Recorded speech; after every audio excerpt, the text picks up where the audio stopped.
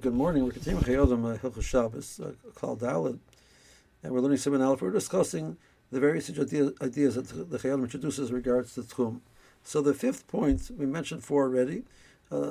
Number three was that Techum doesn't apply when one is traveling on a river, not the rice. And number four was that when we discussed Techum above 10 Tzvachim, we measure from the riverbed. Where do we measure to? Do we measure to the bottom of the boat? We measure where the person is sitting higher up in the boat. So if we measure from the bottom of the boat, so our ocean-going vessels never come within 10 tvachim of the sea floor. They're way above that. But sometimes the person is traveling on a river. It might be relevant that hits a point. A person's traveling in a small boat, hits a point where it's a shallow area, and the bottom of the boat is within 10 tvachim of the riverbed. But even in those scenarios, unless a person is traveling on a raft, many times, even if the bottom of the boat is within 10 tvachim of the riverbed, he is not. So do we measure from the bottom of the boat, or do we measure from where the person is seated, where the person is walking around? So the answer is, most of you might guess, is a machlokes. So the standard assumptions we measure from the bottom of the boat. There is an opinion that says in a case where the bottom of the boat is like narrow and it's not an easy area for a person to use, a person really wouldn't be going down there and using it. Or you have these large vessels which the bottom area is not really made for people to use, that you would measure from where the person is, not from the bottom of the boat.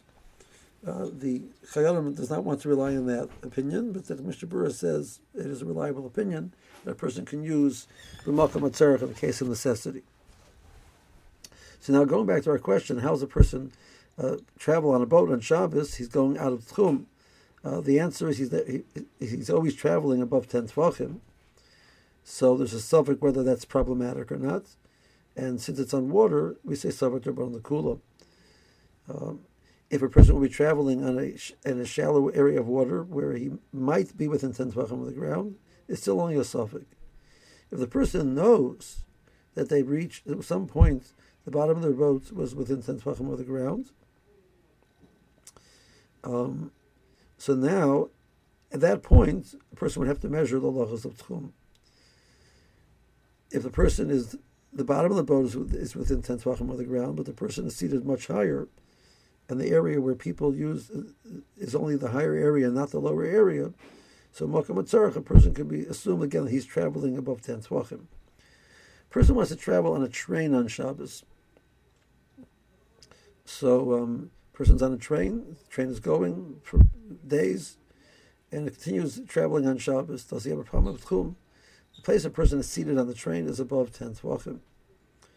But here you're traveling not on water, but on ground. So you're dealing with Techum Namalami, so you're dealing with suffix deraisa. So a person is traveling on the train more than 3 parsa, 12 mil, 24,000 amas. You're dealing with a suffix deraisa. So, well, arguably, he's not even traveling above 10 tvachim because the bottom of the train is mamish on the ground.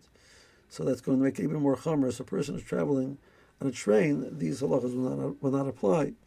Person's traveling outside of the city limits, in uninhabited area, while on some type of vehicle which is moving, it's still going to be a problem if a person goes more than the prescribed area.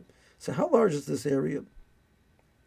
So we said that the Techum which we were mechuyev to keep, Rabbanan, the Techum is 2,000 amas. So how big is an amma? So this is well known that there are multiple opinions how large an amma is. 3 well-known opinions is the opinion of the Goyen Rabbi Avraham Chaim Noeh. He wrote multiple swarm in regards to calculating the different shiurim.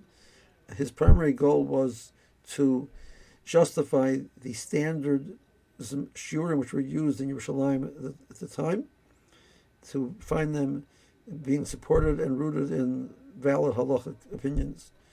So he was there to be matzik the minig Yerushalayim, came to the different shiurim, and he wrote these swarm to do that. He wrote it as a response to the opinion of the Chazon Ish, who felt that those shiurim were incorrect. So We have the Chazon Ish, and we have the opinion of the Goyen Rabbi Avraham Chaim Noah, and we're also going to share with you the opinion of the Ramosha Feinstein Zatzal, the Gris Moshe, how to calculate a Nama. As we'll do that in the next year, and meanwhile, have a good day.